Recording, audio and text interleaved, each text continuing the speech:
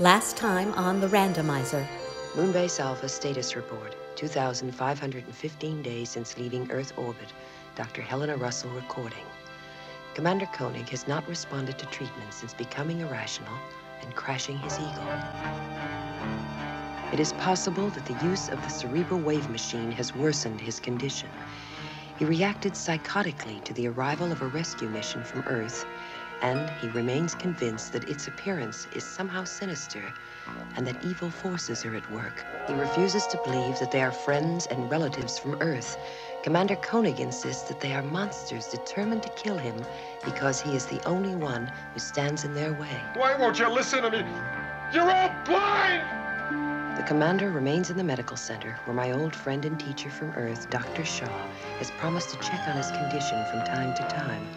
I feel helpless and frustrated because I can't free John Koenig of the delusion that there is a plot to kill him.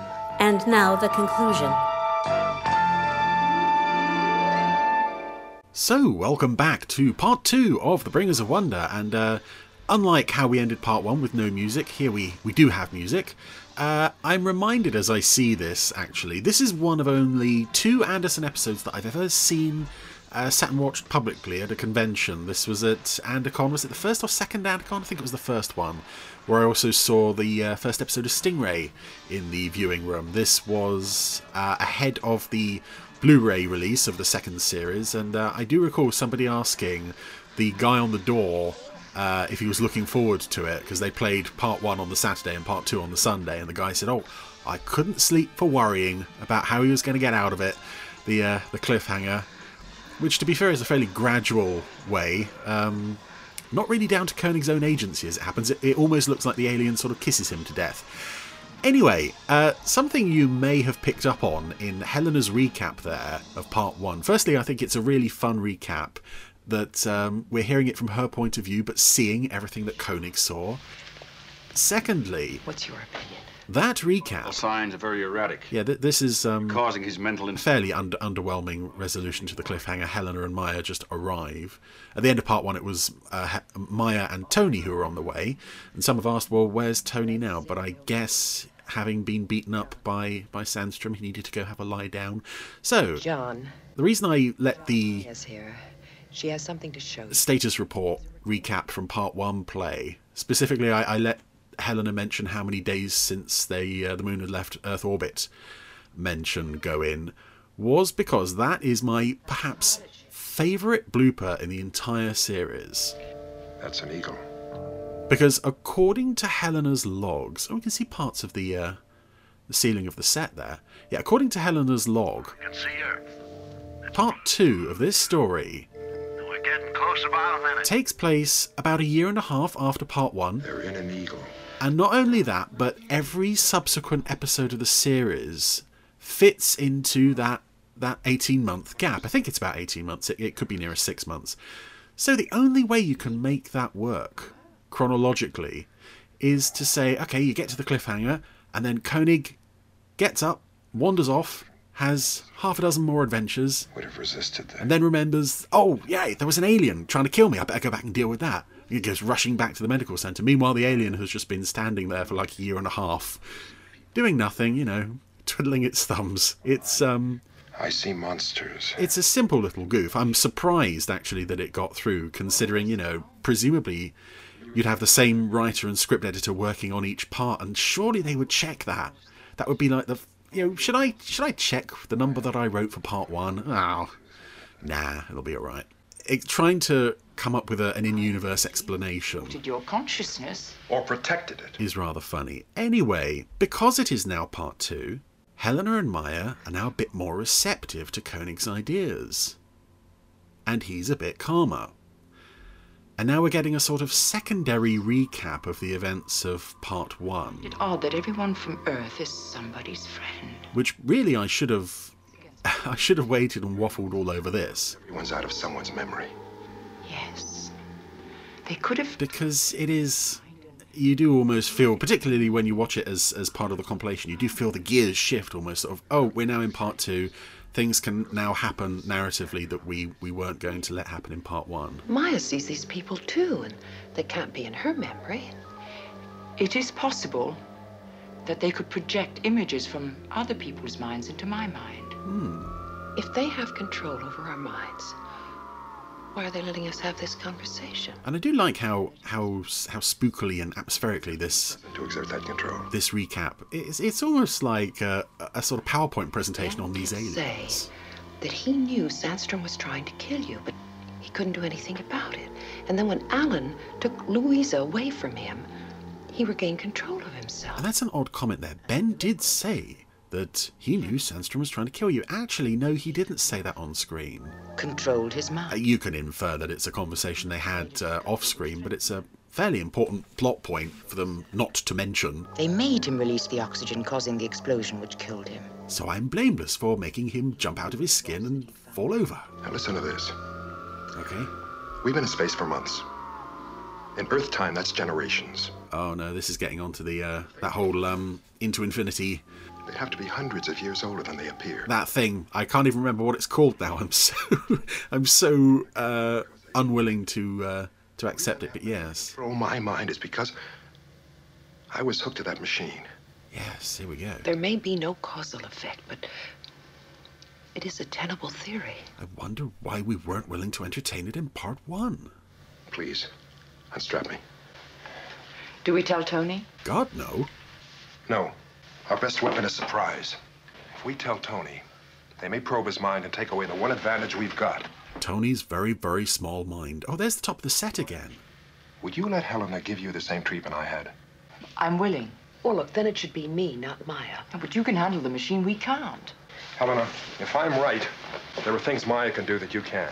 Ooh, that's not a good thing to say to your love interest. Basically, this other woman, who's a bit younger and a bit prettier than you, is also more useful than you. You little beauty. Anyway, meanwhile, You're gonna do, Joe? Alan, Ehrlich, and Bartlett are approaching Earth in what they believe is the Swift pilot ship. Name's Jeannie. How about you, Jack? And this is nice. Her name's Caroline. She's 5 years old. Oh, She's got her mother's eyes. yeah, that's why I like the character. A wedding present from little old Earth. Just to be there. Because it's rare that you actually get anyone mention... I swear it's snowing over California. Hey, smile when you say that, man. I don't get that. Yeah, it's rare that you actually mention you actually get anyone mention specific family back on Earth that they've lost, and as part 2 goes on, we see that's basically what Bartlett's entire role in the story really is, as a fairly... what's the word I'm looking for? Just kind of sad reminder of what the Alphans have lost. They've all left someone behind back on Earth, and here's this guy with a 5-year-old daughter. Normal. Ah, so Maya's been through the brain machine. Nothing wrong with her. Well, here we go on the carousel. Hey down there, Earth Control. I don't know if it's Pilot ship 2, do you? meant to look a bit odd, but Buy this crate in? yeah, the Earth looks a bit unusual here. It does look... New York Control, I suppose it might be meant to look as though there's been some kind of disaster due to the breakaway. and enjoy the ride. I hear you, oh Earth man. Oh, Carter's really happy. Yeah, no mention also of the Earth that they were contacted by in Journey to Where, all those people living in Texas City and various other domed cities on Earth. This is very much established as, well, really the present-day Earth that they left. We'll see in a moment contemporary 1970s footage of New York. Well, ticking over like a flawless machine, as always. Ah, Good. Maya's got an adorable smile. So, now, why have we converted Maya on the brain machine? Well, let's take a look at who's waiting down the corridor. Helena can go first. Who does she see? Dr. Shaw and San's fiancé, Peter. Maya. That seems to be his full name, San's fiancé Peter. But Maya sees... a pair of aliens taken from a completely different point in the episode. And I love Catherine Schell's disgusted response to them. Ooh, they look like the plasma that forms on some organic matter when it begins to decompose. A bit of a mouthful of a line, though, but it sums up the characters fairly well. Oh boy, don't they look beautiful. Nice. Is this music from the Tabor? Nice, angelic music. Tarek, lines ready? How about it's a small step for man? Down. Well, who said it had to be original? What are you going to say, Alan? Where is the nearest John? Well, that will make the history books. See, this is all good character stuff. It makes me kind of wish this was actually all happening for real. Also, a rare mention of the bathroom. Is that the only time anyone in this show mentions a bathroom? Could be the only time anyone in... well, one of very few times I'd have to guess that one is mentioned in any Anderson show at all. But the pilot ship has now landed, not in New York, but at the nuclear waste domes. Presumably, again, I'm going to have to assume that these are domes or some waste disposal system they built after the breakaway, because otherwise it doesn't really make much sense for this to have never been mentioned at that point. Let's get this luggage into the hotel. I sure hope we get a room with a view. Forget the view. What I want to do is to get to a telephone. More fun discontinuity between what the characters think they are doing and what they're actually doing. Alan and Co are... In the old days, they used to call this town the Big Apple. Let me tell you more things you probably already know. Yeah, they think this is New York. It's actually the nuclear monitoring station. I also really like the look of this this set, interior and exterior. And it's made particularly creepy by the fact that the alien is just standing there watching them. Yes, one of them is to stay here to prime the domes.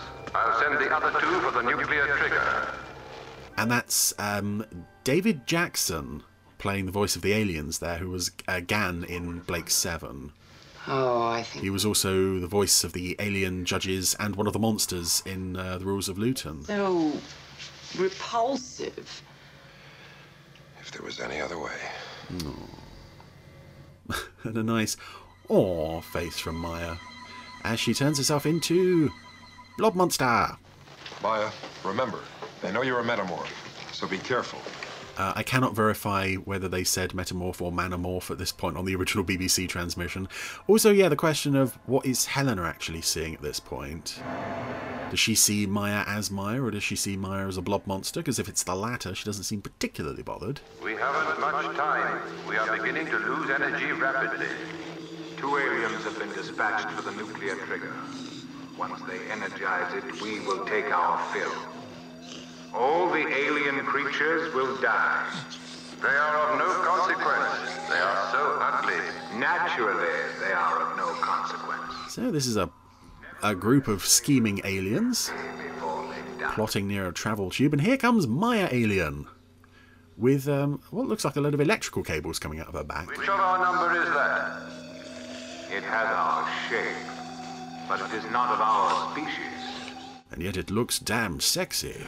Stop that one! Yes, so the aliens see each other as aliens and also communicate with, well, with the same voice. And here we go on one of my favourite so bad it's funny moments from the series. And I think I've done, yeah, I've put the Benny Hill chase music over this. It's the slowest chase ever seen on television as Maya makes her way past the... well, yep, she's just made it round the edge of the corridor. The other aliens are slowly creeping up on that edge, nearly there. And it's just so ridiculous watching these things slowly lumbering around corners. And yeah, they definitely look better static.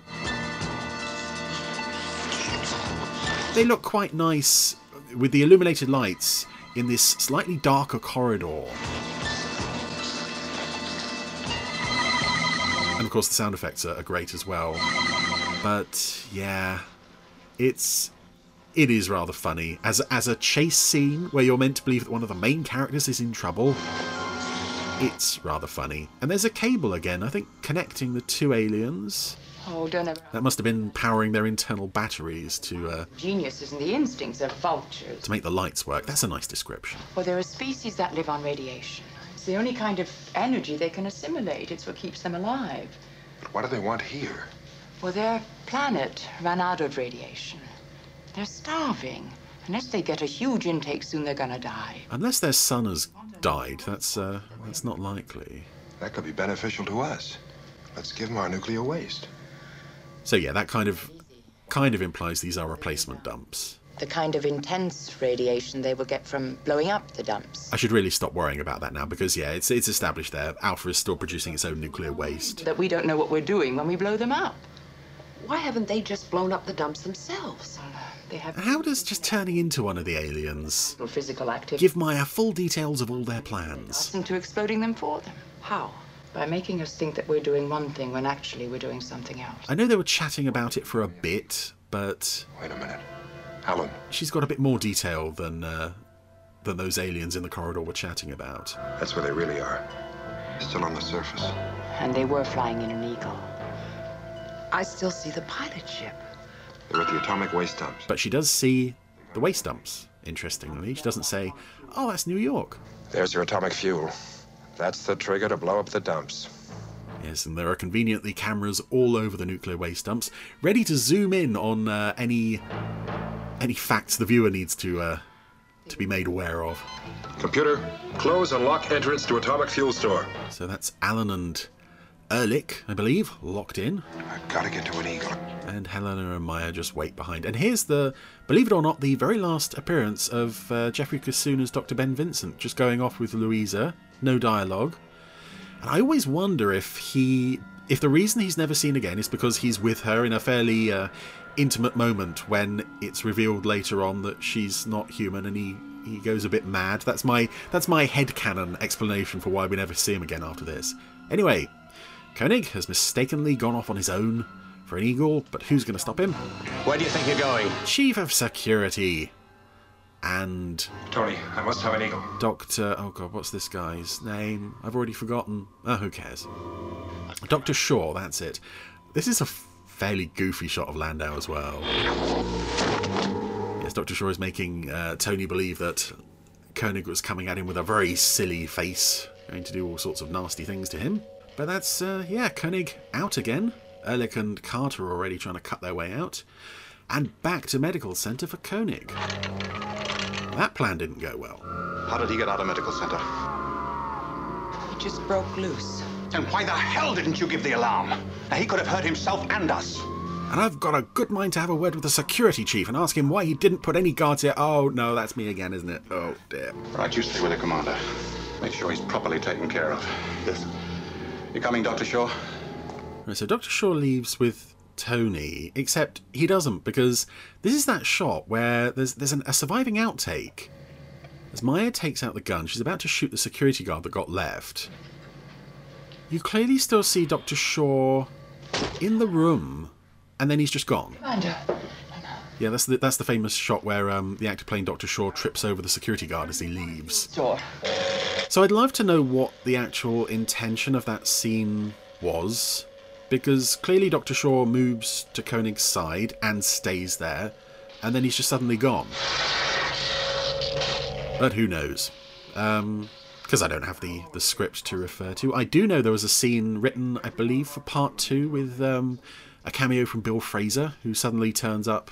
Again, it's more or less to remind the audience of what happened in part 1, and he gets hit upon by Diana Morris. Instead of drugs, it's called white noise, and it works by blocking nerve paths in the synapses in the brain. But most of the time I just use drugs. The input of the aliens. Yeah, that in hindsight, I suppose losing that Bill Fraser scene is kind of a point against this episode, because it presumably would have given, you know, a good Diana Morris moment and a good Guido Vedeschi moment. The second half of this story, all of those fun characters from the first half, with the exception of Bartlett and Ehrlich, they're just kind of gone. Make sure these things are set to stun. And let's hope the aliens don't read your mind, Helena. Small though it is, Helena. Try and use our people to stop us. Yeah, it's a shame not to have any more of that banter to look forward to. The rest of the time now they're just going to be standing around looking a bit sinister. Alan and Ehrlich have released themselves from the fuel store. We don't really get any idea of what they think is happening at this point, though. Hold it. Again, Helena and Maya are going... Oh, they're going on ahead of Koenig. We're set to kill. Good job I hang back for no reason and make sure you're not being followed. I believe that guard was an extra in... Well, that actor, I should say, was a security guard in, I think, The Exiles? Possibly one or two other episodes. And now we see what Carter and Ehrlich think they're doing. They're having, just made it back to Earth. They're now off on a camping trip with two ladies. In what looks like a dune buggy. Oh, that's it. Two more guards down. Don't recognise any of them. I do recognise the next guard. One of the next guards they're about to shoot. It's Quentin Pierre. Don't, Tony. What the hell is going on here? Shut up. My security force are second to none. How could they let this happen? Oh, dear. Yeah, some very good sinister eye acting from Stuart Damon here. As Helena applies the white noise, Dr. Shaw is getting up close to her and trying to stop her. How's Koenig going to get out of this one? Just kick him. Helena. And there's one of those things where we see Landau kicking a stuntman. We don't see what Koenig's seeing. I would love to have seen one of those alien costumes actually go flying, fall on its back with its little legs wiggling in the air. That's as much amplification as I can give it. What about Alan and the others on the surface? Will the sound reach them? They'll be getting it to their helmet receivers. But it won't be powerful enough if the aliens choose to block it. Oh, that's a nice noise. It's a lovely noise. Anyway, we've got some fine screaming coming up from Xenia Merton and Jenny Cresswell. Also, an absolute non-reaction from Tony here. Then followed by absolute hysteria. And a great line from Koenig. Kill them! Go, Tony! They get the power from energy! They get their power from energy. They get their power from energy. They've disappeared. They get their power from energy. I love it. I love it. It's such a terrible, redundant line. The atomic fuel store. So, the aliens have been driven out of Alpha. Everyone Stop them. now knows roughly what's happened. All our people are back to normal. Oh, Sandra's been crying. That's something as well, you don't really see the sort of, the end of the dream. All those hopes for the future being smashed. Actually, no. Here's one character you become closest to seeing that with. But it is a shame that, particularly with Tony and Sandra, we don't really see any outcome for, it wasn't really Guido and it wasn't really, Sans fiancé Peter. That's the thing, yes. And here's Bartlett opening some radiation shields, thinking that he's listening to music. And I believe this shot of, him adjusting the controls on what he thinks is his record player is actually played backwards. It took me a long time to spot that, but you can always tell when a footage is being played backwards because the blinking is never right. But that's a nice discontinuity between what's actually going on and what Bartlett thinks is going on. The aliens know about the white noise. They must be concentrating all their power on Alan, Ehrlich, and Bartlett. You said they were starving. Where are they getting their strength? Well, every piece of electrical equipment on Alpha emits a minute amount of radiation. They must be getting it from that. I love the way Koenig keeps consulting Maya through the course of the rest of this story, saying, how are they getting their power? Oh, well, I know this. It happens like 2 or 3 more times later on in the story. She always has an explanation, and he's always throwing questions at her. They've got to be down there somewhere. So there. Alan, this is Commander Koenig. Do you read me? Well, no, because Alan thinks he's off on a wonderful picnic holiday in the woods. And I believe that is actually Nick Tate and Drew Henley in the spacesuits in the buggy. I was watching Cosmic Princess recently and noticed that the shots of Helena and Carter chasing after the Maya monster, it's not actually Barbara Bain and Nick Tate in the costumes until you look at the extreme close-ups. Alan! But this looks like the real actors. We'll use a harness. We'll drop me in front of them. Ah, yes. We have a harness to lower people down on, which... Maya, prepare to depressurize.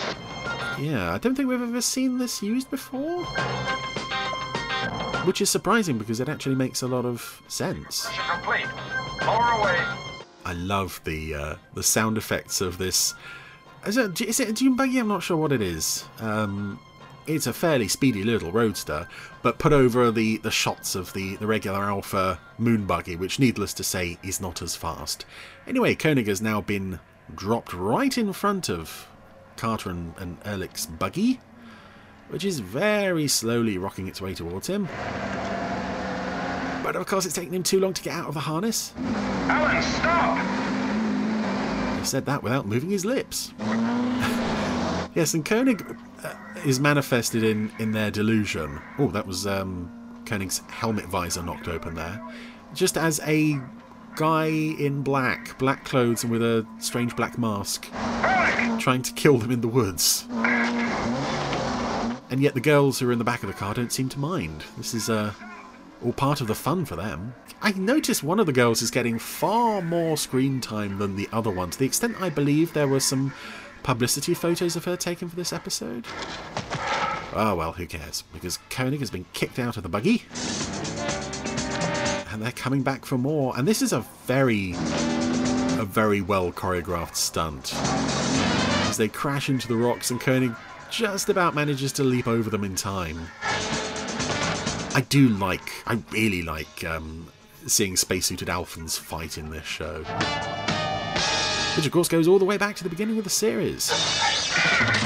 So having got Koenig on the ground, I guess that's Ehrlich is trying to kill him and Carter is trying to, well, get the buggy back on the road. Koenig is still wearing his camera helmet from part 1, which is a handy way for us to identify him from a distance, in case we didn't twig that he's the one lying on the floor having the stuffing knocked out of him. Maybe this is why they don't use the harness that much. It takes a very long time. And here's Maya. We're going to need her to bring this fight to a close in a, fairly safe way, considering this is a fight on the lunar surface, and despite the fact that people's helmet visors keep flying open and gloves look about ready to fall off, it's still very dangerous. At least that's what we're meant to believe. So Maya is going to think about this, and then she's going to turn into a great big one-eyed monster with horns. Yes, needless to say, this is not going to end well for somebody. Somebody named Ehrlich.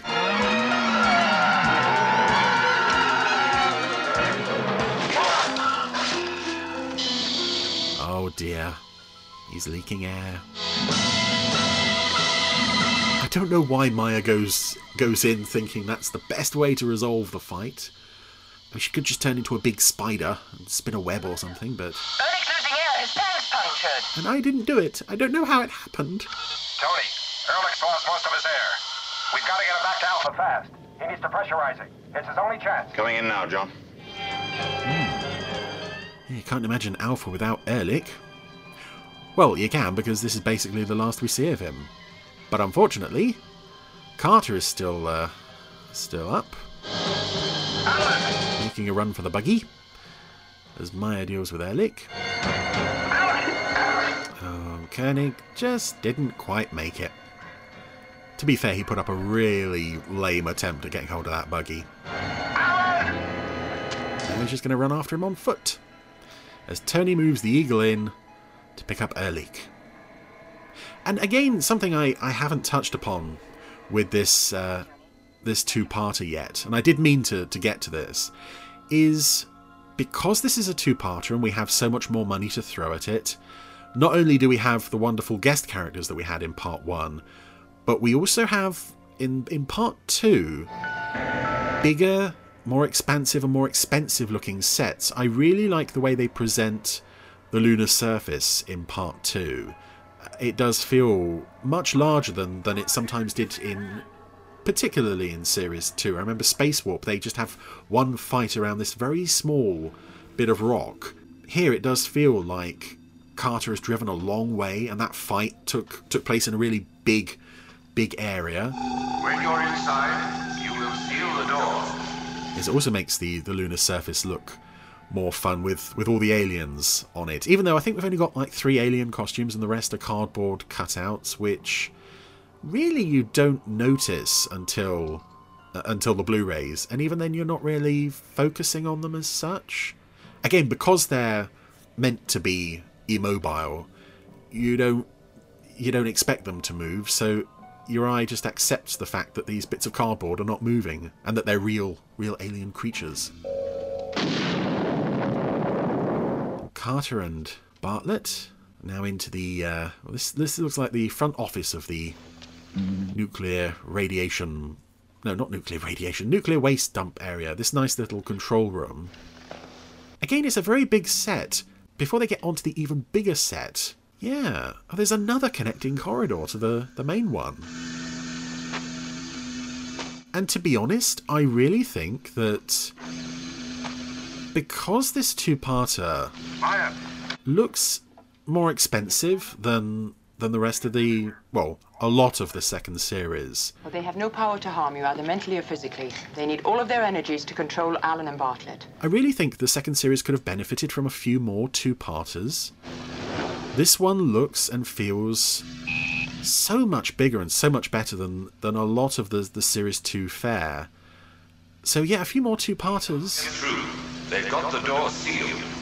With just as good use of the larger budget that would have provided. I think the second series might have been a bit more fondly remembered if we'd had a few more two-parters. Give it a bit of a glossier look. Anyway, Carter and Bartlett are now heading for the main reactory bit of this enormous nuclear waste disposal area set. Each one has a container of waste. Bartlett thinks it's his daughter, his 5-year-old daughter, which is just so tragic. Oh no, Bartlett has the nuclear waste and Carter has a cutting beam. And speaking of off-screen character fates, you know, I mentioned Ben Vincent earlier. I do wonder how long Bartlett actually survived after this. Because you have to assume that, Koenig's trying to ram raid the front door of the waste area. You would have to assume that a lot of people on Alpha would be barely holding on to their sanity at the thought of having lost all their loved ones back on Earth. And then some of them get to see them again in this episode, and then they get them taken away again. And I just feel that Bartlett probably suffered extensively when the moon left orbit, and now this would be enough to finish him off. But again, that's headcanon. I think it's good that I can come up with headcanon for very minor characters. Electron lever. I think they've misspelled electron there. Again, more discontinuity as Bartlett's working the laser to get into the nuclear vault. He thinks he's doing his gardening. And that's it. Koenig is through the solder. Is he in? Yes, he's in. He's broken through. It doesn't matter. They will resist him. Aye, it doesn't matter. I'll go to the foot of our stairs and say it doesn't matter. I must say I really like that the aliens are northern. That's just grand. Yeah, it's to be fair, they don't sound particularly northern, except in that one line read. I really like that they sound all gruff and northern. Maya? Yes, Commander? Another question. Is it still controlling Alan and Bartlett? Everything's closed down. Where are they getting their energy? The human brain generates electrical activity. There may be enough among the population of Alpha to keep them going at survival level. When people are unconscious, their brain activity is reduced, isn't it? Very greatly. Helena. I want everyone on the base knocked out, with the exception of yourself and the chief engineer. You mean unconscious? I mean unconscious. And who is the chief engineer this week? Well, yes, I can do it. I can use a contact gas. Last time I checked, Alpha's chief engineer was a religious zealot who had visions. I'm not sure we need to keep him around. Yes, Patrick Osgood from Catacombs of the Moon, I think, is the only person who was ever named as Alpha's chief engineer. Anyway, Helena's going to do that wonderful thing of knocking out everybody on the base. And I think we've covered this in New Captain Scarlet as well. Knock out everyone on the base, but don't tell them.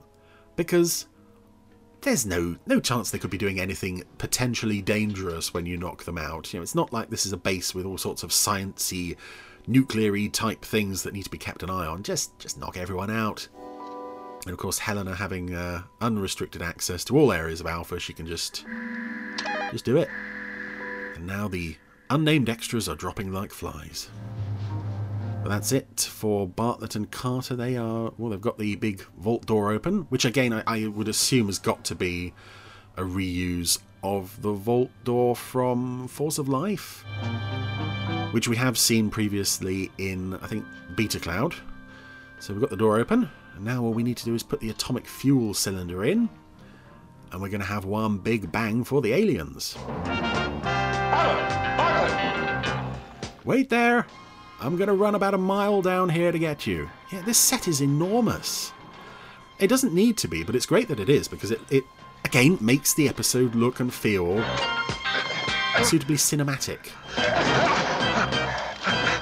Anyway, Koenig has got Bartlett and... It's atomic fuel! Oh, not my daughter. You're about to plug it into the core. Well, we'd have blown up the whole planet. That's right. Which planet? Oh.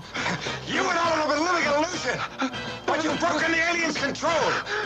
Now help me! That's what you want when you think you've finally been reunited with your loved ones back on Earth. You're suddenly presented with hideous monsters. Bartlett's return to normal. And Koenig screaming at you. Oh, Commander. With everyone else unconscious, they're running out of energy.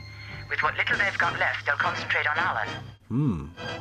Well, thank goodness they haven't asked for Tony to be knocked out. His phenomenal brain power probably doesn't contribute much to the aliens' control. Alan, listen to me. It's all right.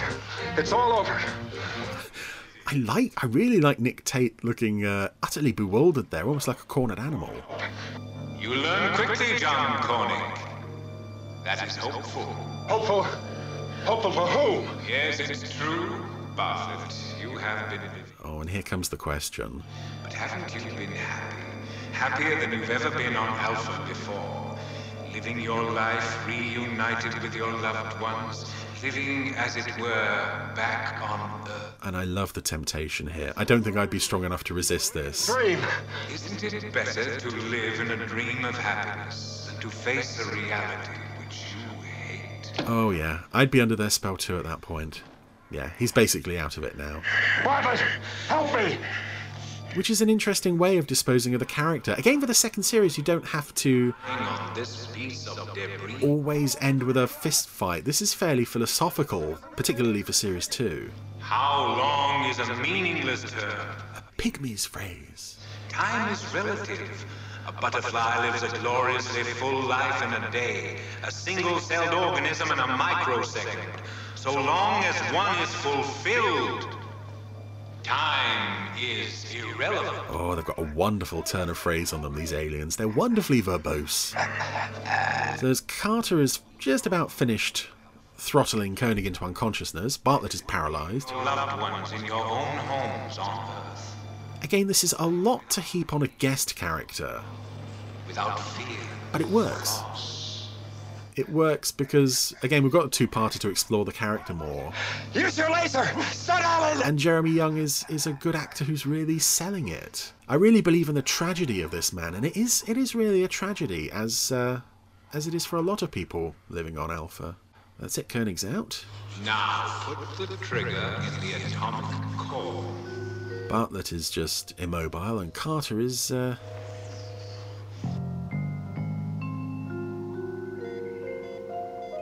Well, I was about to say that he's going to do their work. We've got this odd shot back in Command Center of everyone unconscious, except Helena. People have fallen unconscious while standing up. So they're just leaning against their consoles, a few of them. Stop him. Stop him, Bartlett. No, you get into a fight, Bartlett. I can't do it. He's immobilized. Oh, well, guess I'll have to do it. One last quick fight. Oh, or not. As Carter just jabbed him in the stomach. And it's very tense, actually, how close Carter gets to... Listen to me! It's Koenig! It's Koenig! Getting the fuel cell into the hole.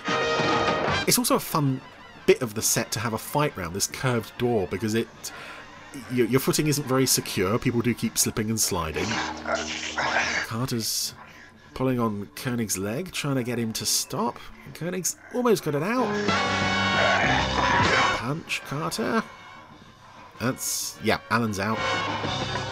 And now, so is the fuel rod. He's done it. Good old Koenig. Truly primitive organism, Commander. And another wonderfully philosophical bit of dialogue to end on. An instant of time.